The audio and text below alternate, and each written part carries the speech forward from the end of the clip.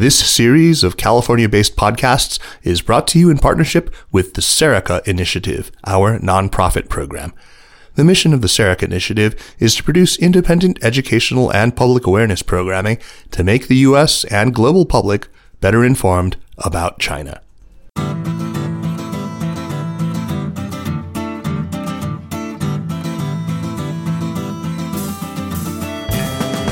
Welcome to the Sinica Podcast, a weekly discussion of current affairs in China, produced in partnership with SupChina. SupChina is simply the best way there is to keep on top of all the important news coming out of China. Our indispensable daily newsletter features a roundup of the news from hundreds of sources, plus links to the original writing on our website.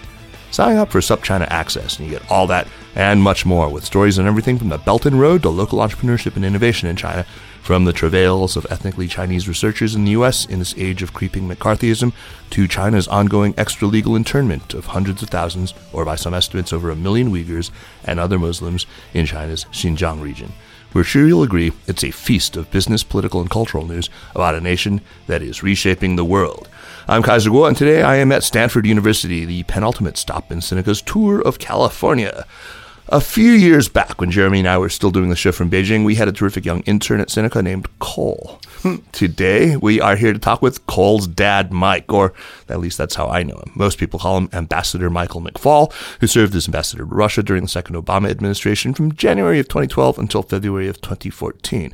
Mike is the author most recently of From Cold War to Hot Peace, which is an excellent memoir of his Russian sojourns that I have recommended before on this show. That book details the many reasons why at the Helsinki summit between Trump and Putin in July of 2018, Vladimir Putin asked to interview him along with Bill Browder. We are grateful that you weren't renditioned, and Mike, I promise this interview will be considerably gentler than the one you might have had with the FSB in Moscow.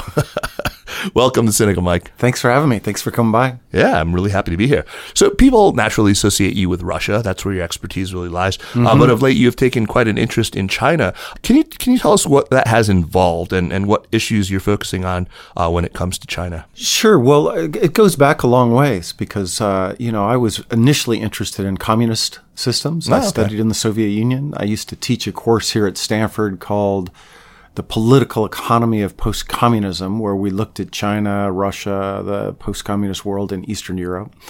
So it was initially this interest in how these kinds of systems reform and in particular the relationship between political institutions and economic growth. Later in life, and then like the last 5 years, I'm writing a book. Let me rephrase that. I'm aspiring to write a book about great power competition in the 21st century. And looking at how the West deals with China and Asia, Russia and Europe, Iran and the Middle East. Oh, wow. It's a big book, and it's something I've thought about for a long time, but finally want to try to think systematically about it. And I start in all those places. I know the Russia case the best, obviously, and I'm just learning about China. But I want to look at it historically to see what is the relationship between power, regime type, and leaders as these bilateral relationships change. Yeah, there's been a lot of really interesting literature just on sort of the institutions of authoritarianism, right. And of course with with this backslide that we're seeing, this democratic backslide, and the rise of more and more authoritarian states. It's really urgent that we understand that. I agree. It's going to be absolutely. But I'm also worried. On the policy side, I'm suspicious of the consensus in America among my kind of national security elites about the necessity of a new Cold War with China. I'm glad to hear that. I'm almost always naturally suspicious of any consensus. That's just kind of who I am. But it is striking to me that this has come out of the blue in some ways in the last couple of years.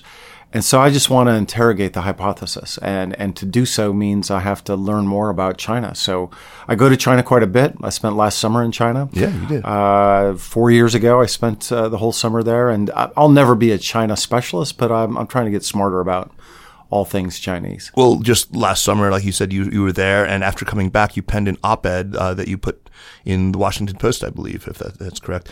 You were a month in residence at Peking University, and you wrote, about your rather depressing conclusion that China is actually winning the ideological contest with the U.S. Can you explain what you meant by that?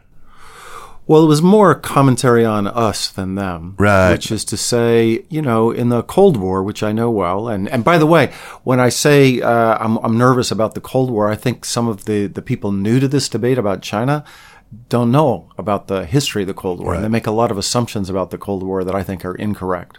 They've remembered it in a particular way because we now have won the Cold War. Mm-hmm. It didn't feel like we were winning the Cold War in the 60s and 70s.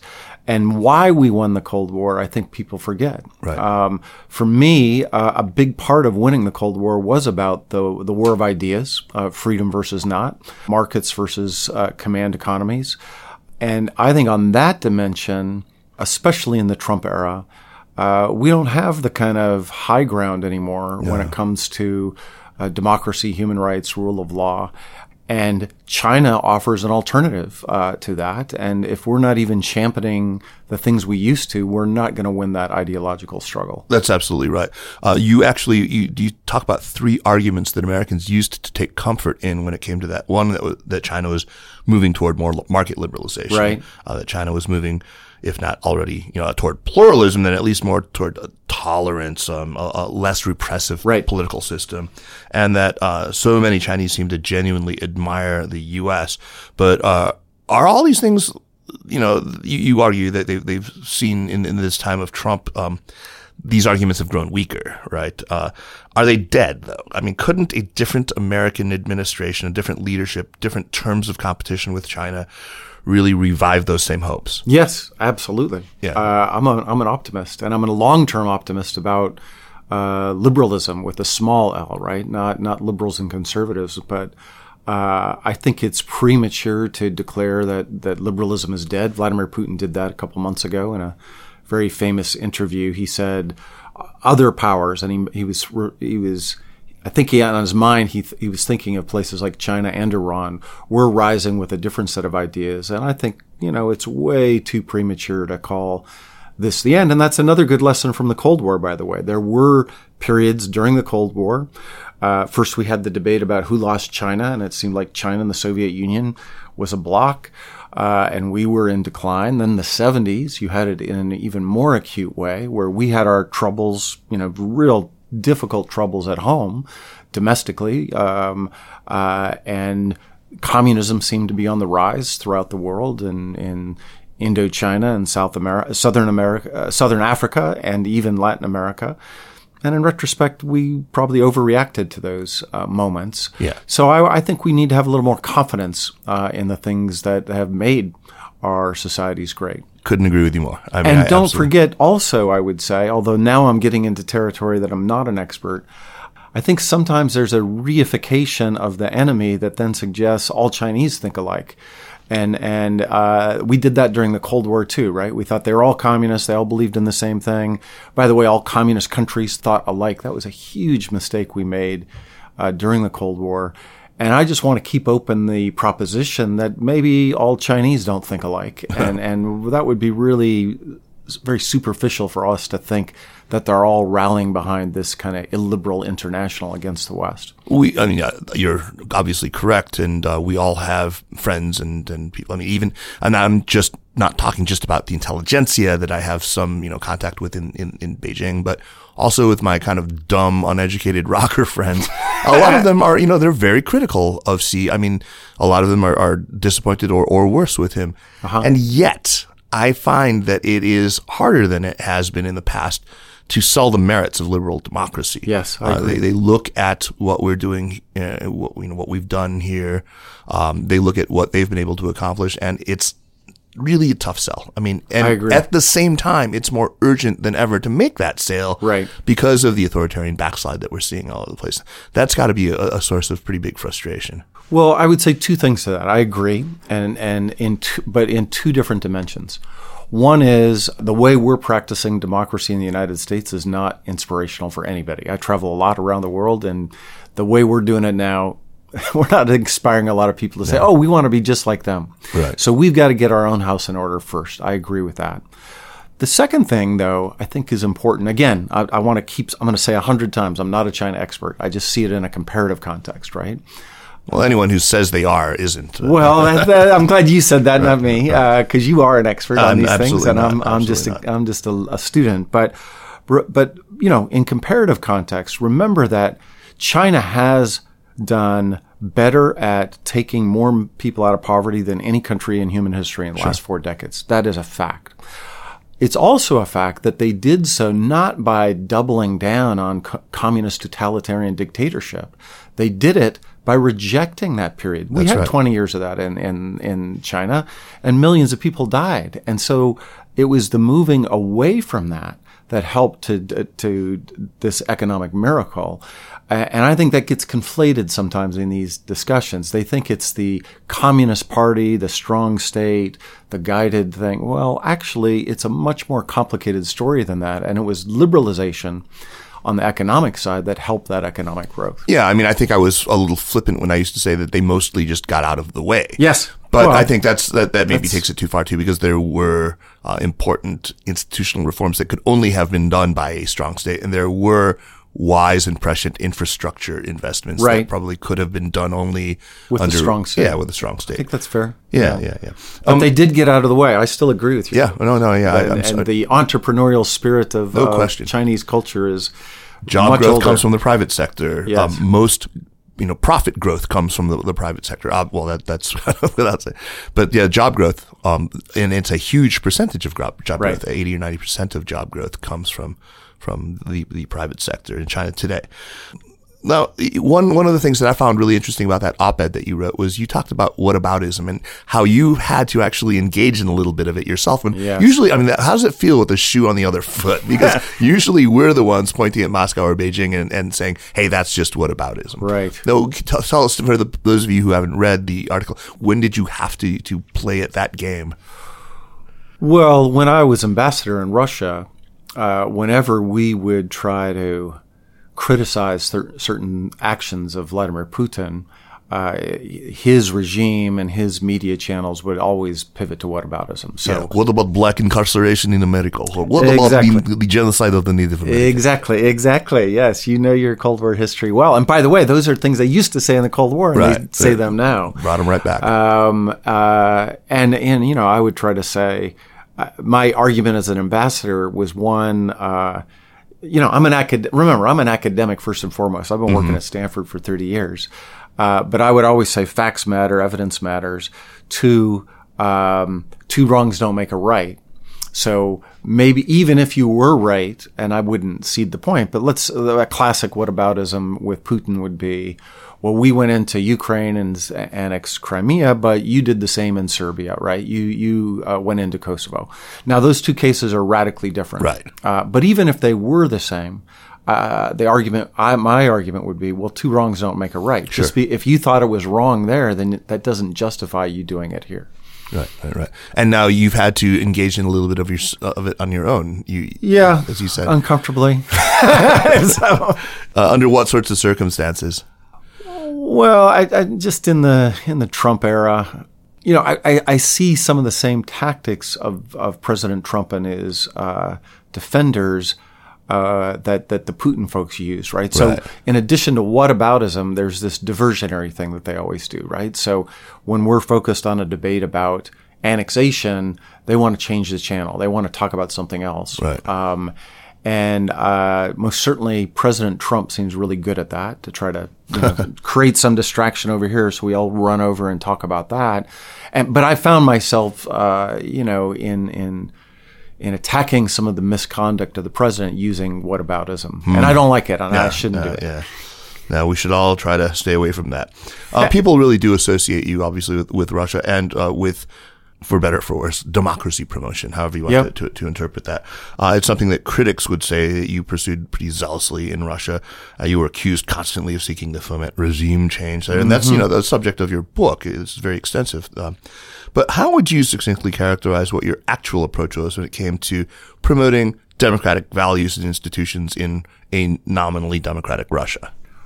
So, remember I worked 3 years at the White House before I went to Moscow. It was at NSA. Right. National Security Council. That was at the NSC. Working for the NSA, National Security Advisor, right? So, I worked with Obama in the campaign. we won, the day after the inauguration, I showed up at the White House for my first government job.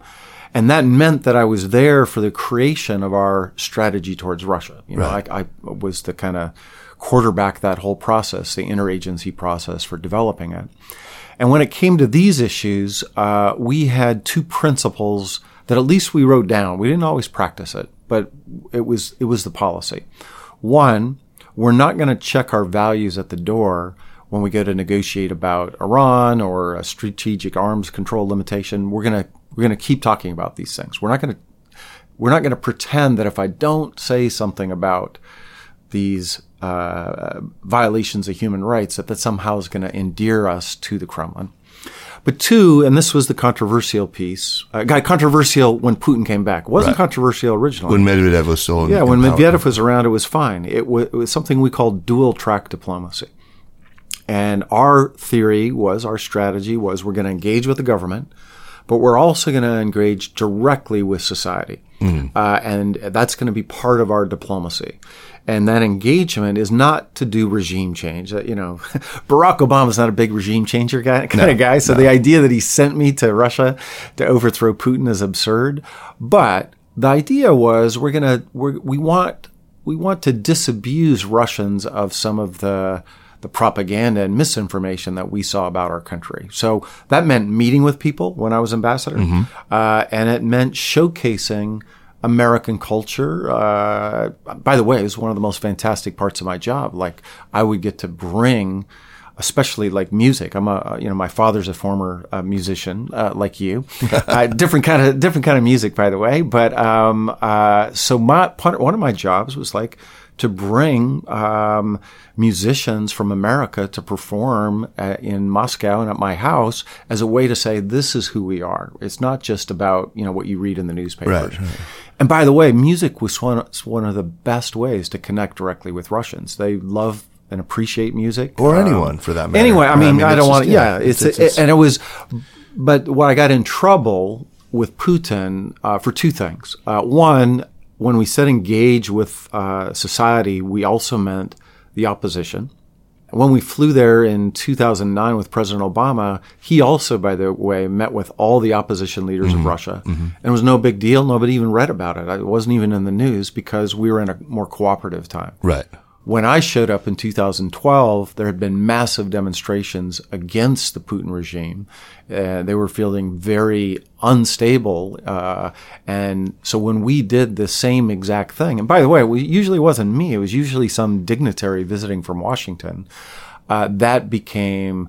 it felt like we were, trying to overthrow the regime. So that was the one space, and he would criticize us for that. Well, they say a sore palate feeleth the grit, and so when he's already feeling that insecurity, yes.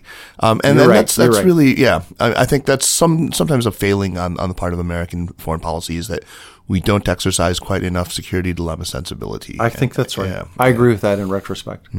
When we transpose this to the key of China, hypothetically, were you to be appointed again to say a position in the State Department where you were, maybe Assistant Secretary of State for East Asia Pacific or something like that, or in an ambassadorial capacity under a hypothetical democratic administration with China on your mind, would you approach things differently? I mean, presumably because Russia was at least nominally democratic, it was sort of okay for you to meet with the opposition. Yes. Maybe not so much in China. That would maybe be it's a great question. More provocative.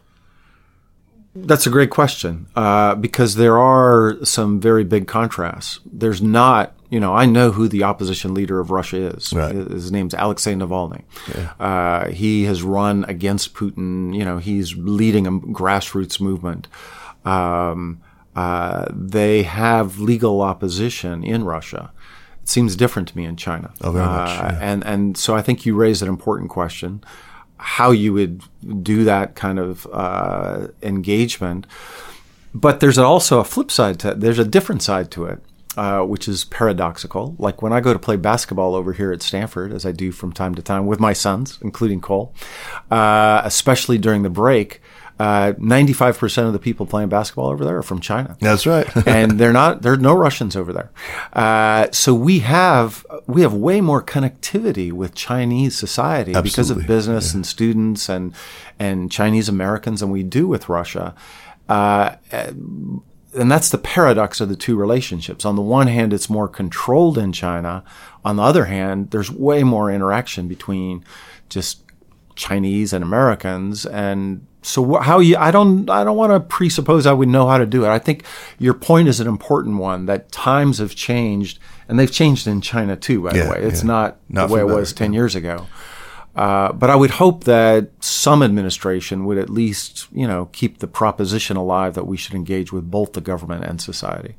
Yeah, absolutely. I do believe that's true.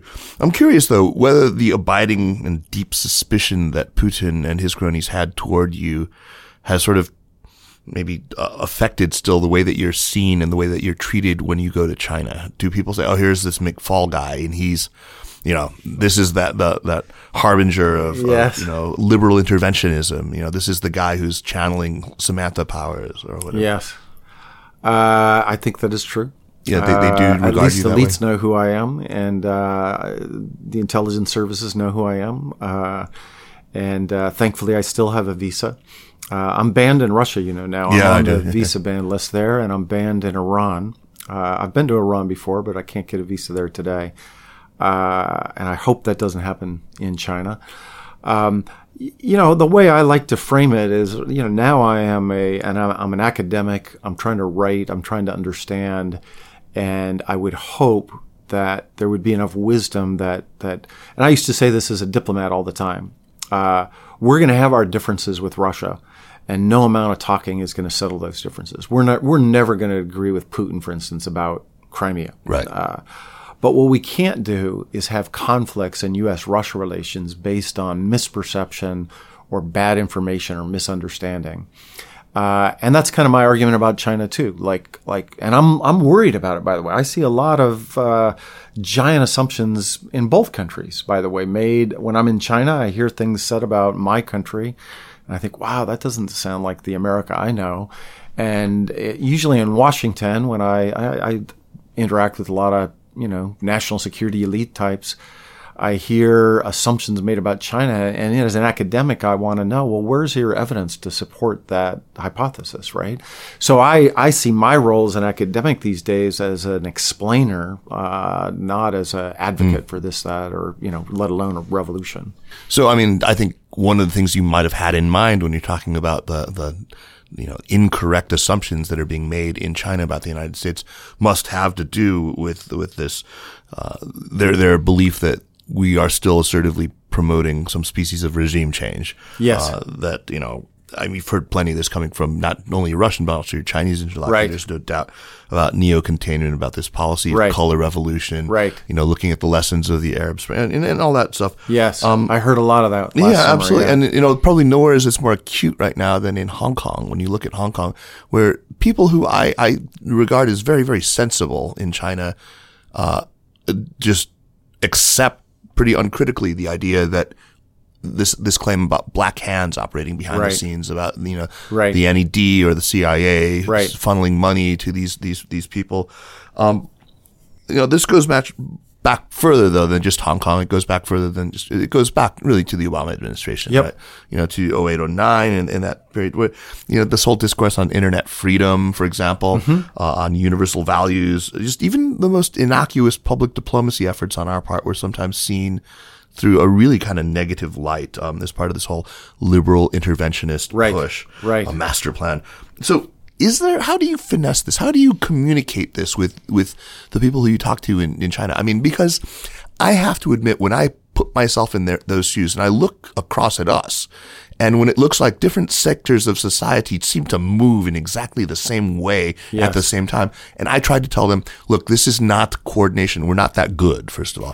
It's just, this is like the programming that comes of values, of shared values that the New York Times editorial board has similar values to these non-governmental organizations, right. has similar values to the U.S. State Department, and it's not coordination, but right. this falls on deaf ears. Yeah. How do you it's the most frustrating. If I could learn how to do that, I think I could really advance it. I think you're onto something that's really hard for a couple of reasons. Number one, in the past, the United States has promoted regime change, sometimes through overt power, like we did in Iraq, sometimes through covert power. Mm-hmm. That's a fact. Yeah. In fact, I remember the first time we had this debate with Putin. Obama and Putin sat down, and Putin just laid this out, right? He has this theory that we're always overthrowing regimes, and the truth is sometimes we have been. Mm-hmm. And so that makes it hard. I can tell you as an ambassador in Russia, that was very hard when they say, well, look, you did this in Serbia. You know, the CIA gave $40 million to the opposition. Why should we not presume you're doing the same right now? So that's a dilemma. The history is there.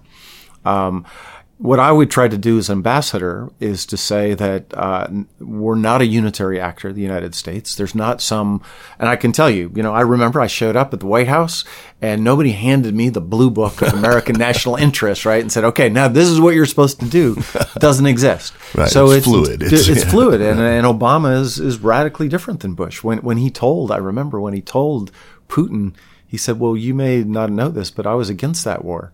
And Putin kind of looked at him like, what do you mean you were against that war? You guys all think alike. And Obama was radically against that war. So the first thing is to say we're different and we do things in different ways. The second thing to say, and I spent a lot of time last summer in China at the various, especially public things I did.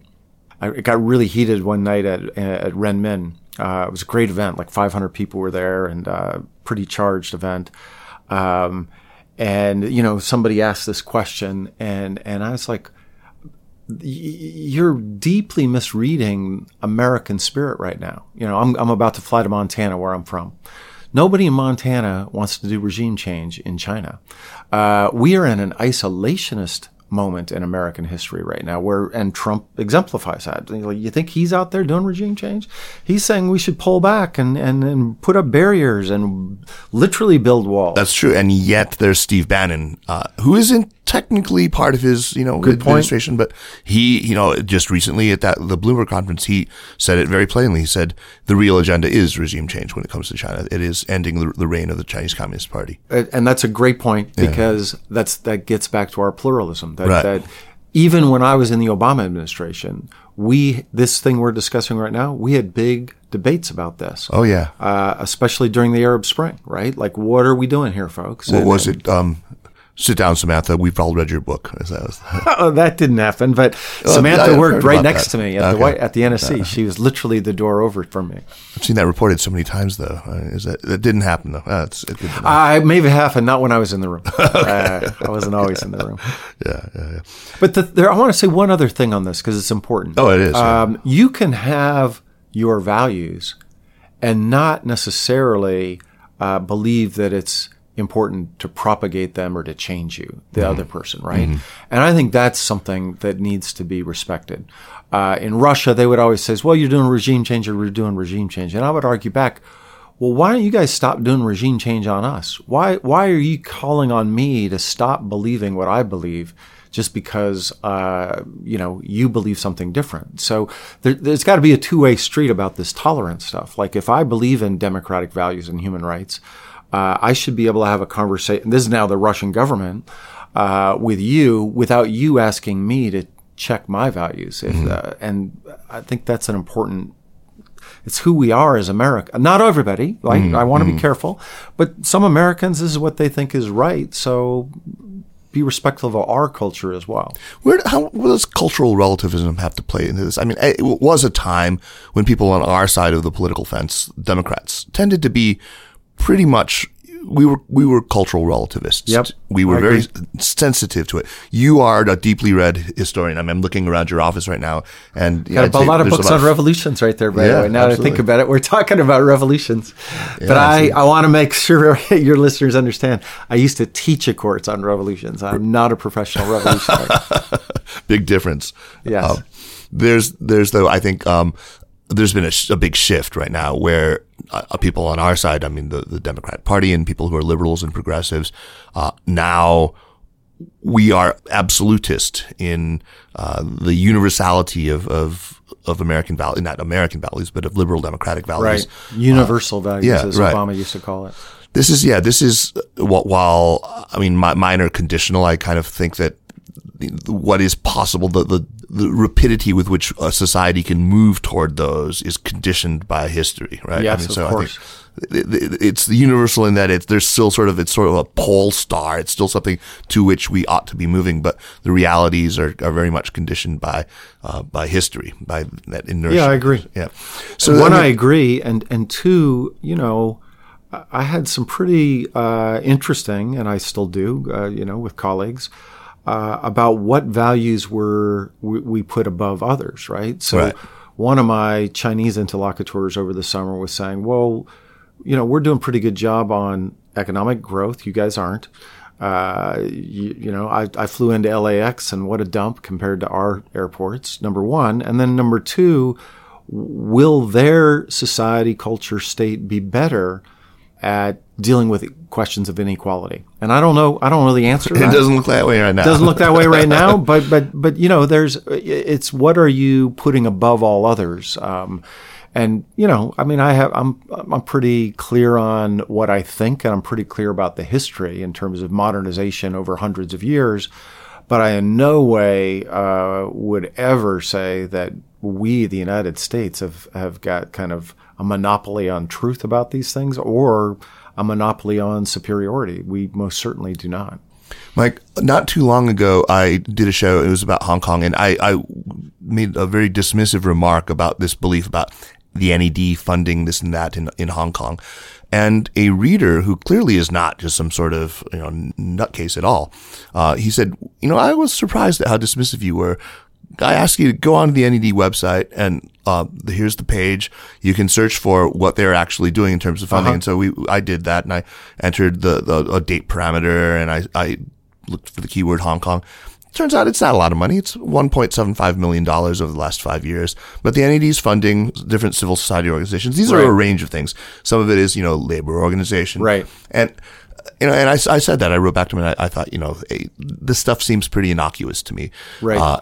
And my sense, though, writing about this and talking to other people was that some just shook their heads at me and said, it's really naive for you to believe that money isn't going to fund this, that, or the other things. Could be gas masks or right, or to it doesn't cost that much. I said, well, look, it's only $1.75 million over 5 years. They said, how much money does it take to write a stirring anthem? Right.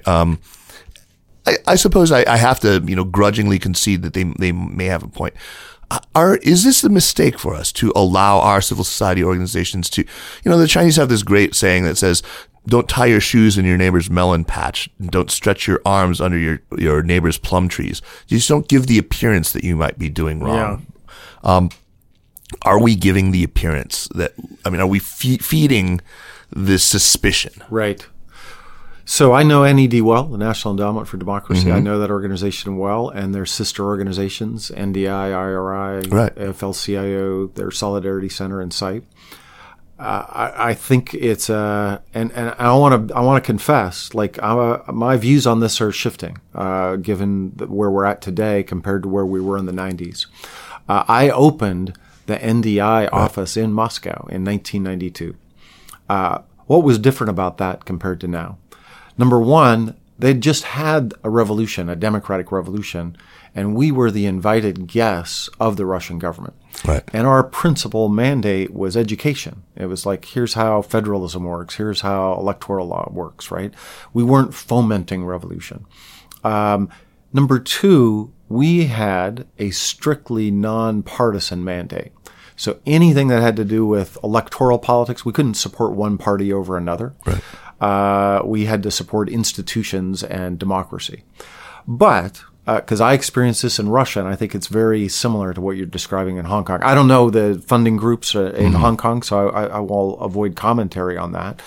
But Vladimir Putin got very upset at us in 2011. They had an election, and it turned out that it was falsified. And civil society exposed that falsification, and that triggered hundreds of thousands of people on the streets. That was in 2012? 2011, 2012. Yeah, It started in 2011, got big in 2012. Right. One of the NGOs that exposed that falsification received money from a U.S. government foundation, from NDI. Mm-hmm. Now, our argument and NDI's argument was, well, free and fair elections, that's everybody's for that. There's nothing wrong with that. Universal values, right? But Vladimir Putin saw that as undermining his legitimacy. And so that's a problem, right? I eventually, this group is called GOLAS, it's called Voice. They stopped getting money from foreign groups precisely because they decided it's better for us to go it alone, even with less money, so we're not being accused of this kind of foreign intervention, being the puppets of the U.S. And so my kind of rule of thumb today is let those people in the countries decide what's right for them and how they interact with outsiders. And I mentioned this guy Navalny, right? Yeah. Leader of the opposition in Russia. We never met once when I was a U.S. ambassador. Not a single time. Even though on the TV you would think we were best buddies, right? Russian propaganda, I mean. And that's because he rightly decided it's not in his political interest to have a photo op with the U.S. ambassador. That's going to undermine him. It's going to undermine his credibility for what he was doing.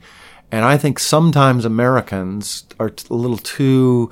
One, we think we understand their local conditions better than we do. That's always a giant mistake around the world. And two, we're a little too eager sometimes to take credit for what, after all, other people are doing. Right.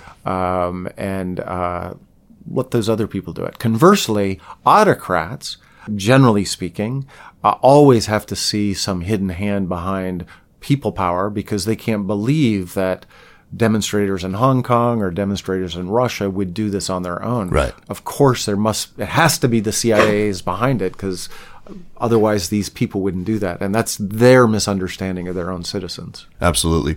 So if you had the opportunity to take the ear of the next ambassador to, you've been the ambassador to one big illiberal state. Yes. The incoming ambassador in a Warren administration or a Buttigieg administration or even a second Trump administration were Terry Branstad to be replaced. What kind of advice would you give to him? Would it be along the lines of what you just said? Yeah. A little, dial down the hubris. Yeah. Be a little more sensitive to the optics of situations, and engage more with society. Yeah. So don't, part of what I tried to do as ambassador was be completely transparent. I got on Twitter. I was one of the first ambassadors to be on Twitter. So follow you on Twitter. It's great. So that everybody knew everything I was doing, right? No secret meetings with a bunch of money under the table. Be transparent. I do think, remember, one of your jobs as the ambassador is to understand the country and to help your decision makers back home understand the country. You do that by engagement. You do that by getting out and being part of society. So that I think you can do in a way that should not be misconstrued as being kind of revolutionary. I'm curious now, having looked at Russia and lived in Russia and studied Russia for so very long, and now looking at China, do you sense that in our community, whether it's the IC or just the broader policy community, or even just in, among the American cognoscenti, is there a tendency to view China and Russia through sort of the same lens? Yes. And it's really simplistic and scary. And it has to do with this Cold War thing. So, we are now entering a time where there are two superpowers in the world. Nobody else is going to be close to China and the United States, looking out for 100 years. China has a communist party. China is seeking to advance its interests beyond its borders. And so there's this very natural... In fact, there's some of the same people. The Cold Warriors from before are now like reemerging, as the champions here. The new Committee on the Present Danger is reconstructed. Yes, exactly. And I would say, again, I'm not an expert on China, but we can make some really big mistakes by doing that. One of the areas where I see a lot of conflation or maybe, too much eagerness to draw parallels is in so-called influence operations. I think that, the Russian influence operations are very well attested. Yes. We have, 17 or 18 intelligence agencies all concluding that they meddled in our, and they're extensive. And we look at what even what they do out in the open. If you look at RT or any of these things, they're trying to sort of pull the epistemic rug from out under the American, they're setting us against one another. They're pushing our hot buttons. I look at Chinese influence operations such as they are, and I do not see many points of comparison. Yeah. I think they're almost entirely defensive. They try to dilute or distract or sort of, or dogmatically defend against a criticism of China. Right. And that, while it's not a good thing, it's qualitatively different from, an assault on our institutions, right?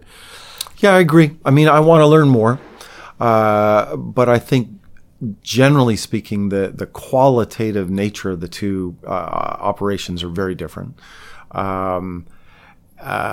Which is not to say that there aren't, instances of Chinese influence in the United States and abroad. And my colleagues here at the Hoover Institution wrote a big study of that.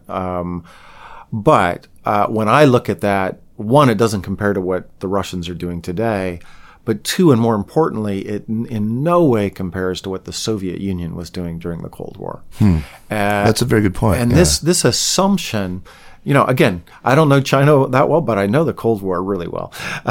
You should come to my other office over at Hoover, where I have literally, 1,000 books on the Cold War over there. Back then, the Soviet Union had a positive ideology. They thought that history was on their side, and that capitalism was the penultimate stage before socialism, and that eventually the whole world would be communist. Now, some people believed it, some didn't, but the founders of the country, and definitely through Khrushchev and even Brezhnev for half of his life, this was something they engaged in and pushed around. And by the way, it had appeal as a set of ideas. It had an appeal around the world. And here at Stanford University, it had appeal. I was a kid here at Stanford during the Cold War. I had a photo of Lenin at one point. And so there was an active program of propagation of Marxism, Leninism. Messianic. Yes. Absolutely. And it's an ideological struggle, and one side will win. It's hard to look at what the Chinese are doing with the China Today inserts in the Washington Post or their Confucius centers to see that similar thing. And moreover, it's not even, as I would say, again, I don't know it as well as I need to, but to say that there's a coherent set of ideas that are being propagated, it's most certainly not communism, for goodness sakes. I'm suspicious of it. And the other part of it, I would say, that's very different than the Cold War is in the Cold War, we were the enemy, had to be defeated, and we fought it out in places like Vietnam and Angola on the periphery. Mm-hmm. China has a strategy towards, developing relations in Africa. They also have a strategy of developing trade and investment with the United States. And they invest in the developing democratic world, and you cannot misconstrue that economic activity as somehow propagating autocracy or communism. That just doesn't make any sense to me. And I think that, therefore, it's an apples and oranges kind of comparison. There's a really good piece in Foreign Affairs by Jessica Chen Weiss called "Making the World Safe for Autocracy," which I thought really, got it pretty. Yes, perfectly. I remember that piece. A very good piece. Yeah. I think she's a Stanford PhD, if I'm not mistaken. I believe so. She's terrific. Well, thanks for the tip. Writer. Yeah, I'll check it out.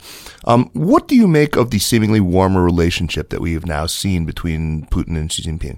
Is this something with any possibility of enduring or further deepening, or is this just an expedient? Is it just based on this shared and hopefully temporary perception of a need to join hands to counterbalance an America that's pretty hell-bent on its own kind of regime change mischief? Well, short term, I give them both credit. It's a relationship that's working for both countries. I think it's working especially for Russia, being isolated and weak in the world. To have a country like China that allegedly is your partner, that's a good thing for them. And this, alliance of autocracies against the liberal world. I would have said 5 years ago that the Chinese Communist Party, and I'm deliberately saying not just President Xi, was having their cake and eating it too back then. Right. Lately, they haven't been able to do that, and I wonder if there will become a time when other leaders, future leaders, or even within the party, we'll begin to think, well, hey, maybe this alliance with all these, autocracies who are kind of dragging us down is not really helping us out. But not right now. That's most certainly not right now. Long term, I don't think it lasts. I think Russia is the junior partner here. They know it. They don't like it. I think there'll be tensions, 20, 30 years out. Yeah, I mean, I couldn't agree with you more. I do want to be respectful of your time, so let's move on to the recommendation section of our program. Thank you so much for taking the time to chat. It's been terrific. I gotta say, I'm in such perfect accord with the way, not knowing really how you'd come down on these issues related to democracy promotion in China. It's really good to hear such a nuanced perspective. So, recommendations. Let me first remind our listeners, though, that the Sinica podcast is powered by SupChina. And if you like what we're doing with Sinica and with the other shows in the Sinica network, the very best way you can support our work is to subscribe to SupChina's daily newsletter. This thing is really chock full of all the great reads there are on China, delivered to your inbox every weekday. And our team works very, very hard to bring you this product. Sign up and spread the word. Now, on to recommendations. You got a good book for us, Mike? Something that we should be all... So, in the things I'm writing today, remember, I'm a political scientist in the discipline of political science. And for many, many years, I would even say decades, we've kind of written out of our stories about international relations the role of leaders. We don't know how to we don't know how to capture them in numbers. We don't know how to measure their impact, right? So we just kind of forget about them. And I've always thought that leaders matter. And after serving in the government, I came back to Stanford thinking even more so leaders matter.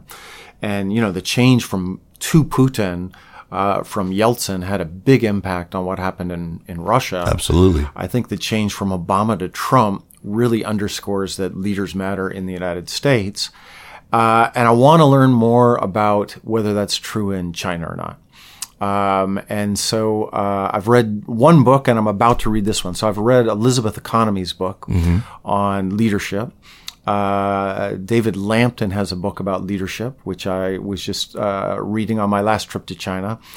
And then this one by Han Shuitong. Yan Xuetong. Yeah. You must know who he is. Xuetong, yeah. I've met him a few times over at Tsinghua. I've just started reading it, but the fact I met with him a few times over the summer. He's a little cautious on the way he talks about China, I've noticed. Yeah. He sure is. But the idea that leaders should be part of our discussion of international relations, I think, is a really important thing. And there's one other book, I won't remember the title of it, but she's fantastic. Her name's Elizabeth Saunders. She's at George Washington University, and she's writing about it with respect to the United States. Oh, interesting. So I'm trying to do this in a comparative perspective. Yeah, I think that you're really onto something there. One thing about Xi Jinping is that he does see himself as this world historic character. Right. He really does. I mean, and when leaders see themselves as sort of these Carlylean figures, you got to think that does have an impact on their style of rule. Absolutely. And to me, in our era of leaders, right? You got Putin, Xi, Modi, Erdogan, Trump. You have this era where there are these strong, charismatic personalities. Some would call them autocratic personalities.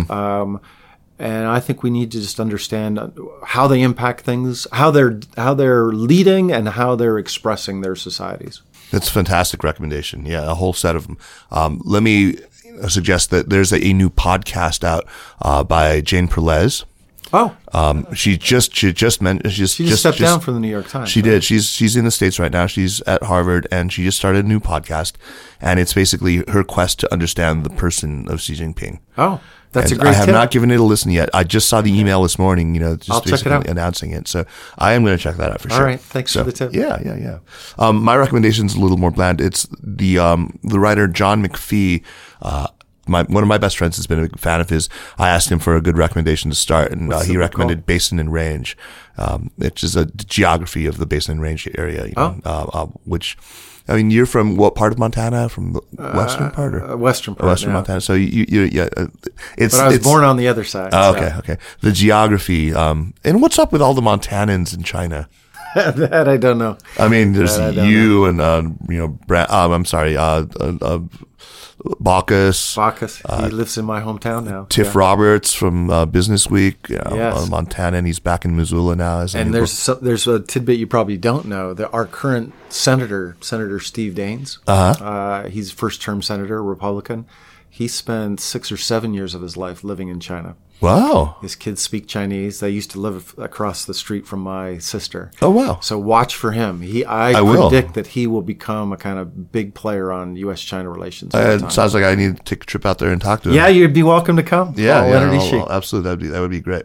So, yeah, Basin and Range, it's terrific. McPhee writes with this spare but really highly literary, very masculine style. Okay. He was the sort of the mentor to one of my favorite China writers, probably my favorite China writer, Peter Hessler. And you can see sort of stylistic similarities in there. Okay, so, I'll check it out. Range. Yeah. Thanks so much. That was a lot of fun. Thanks for having me, Kaiser. Yeah, and we got you out on time. The Sinica Podcast is powered by SupChina and is a proud part of the Sinica Network. Our show is produced by Kaiser Guo and Jeremy Goldkorn with editing help by Jason McRonald.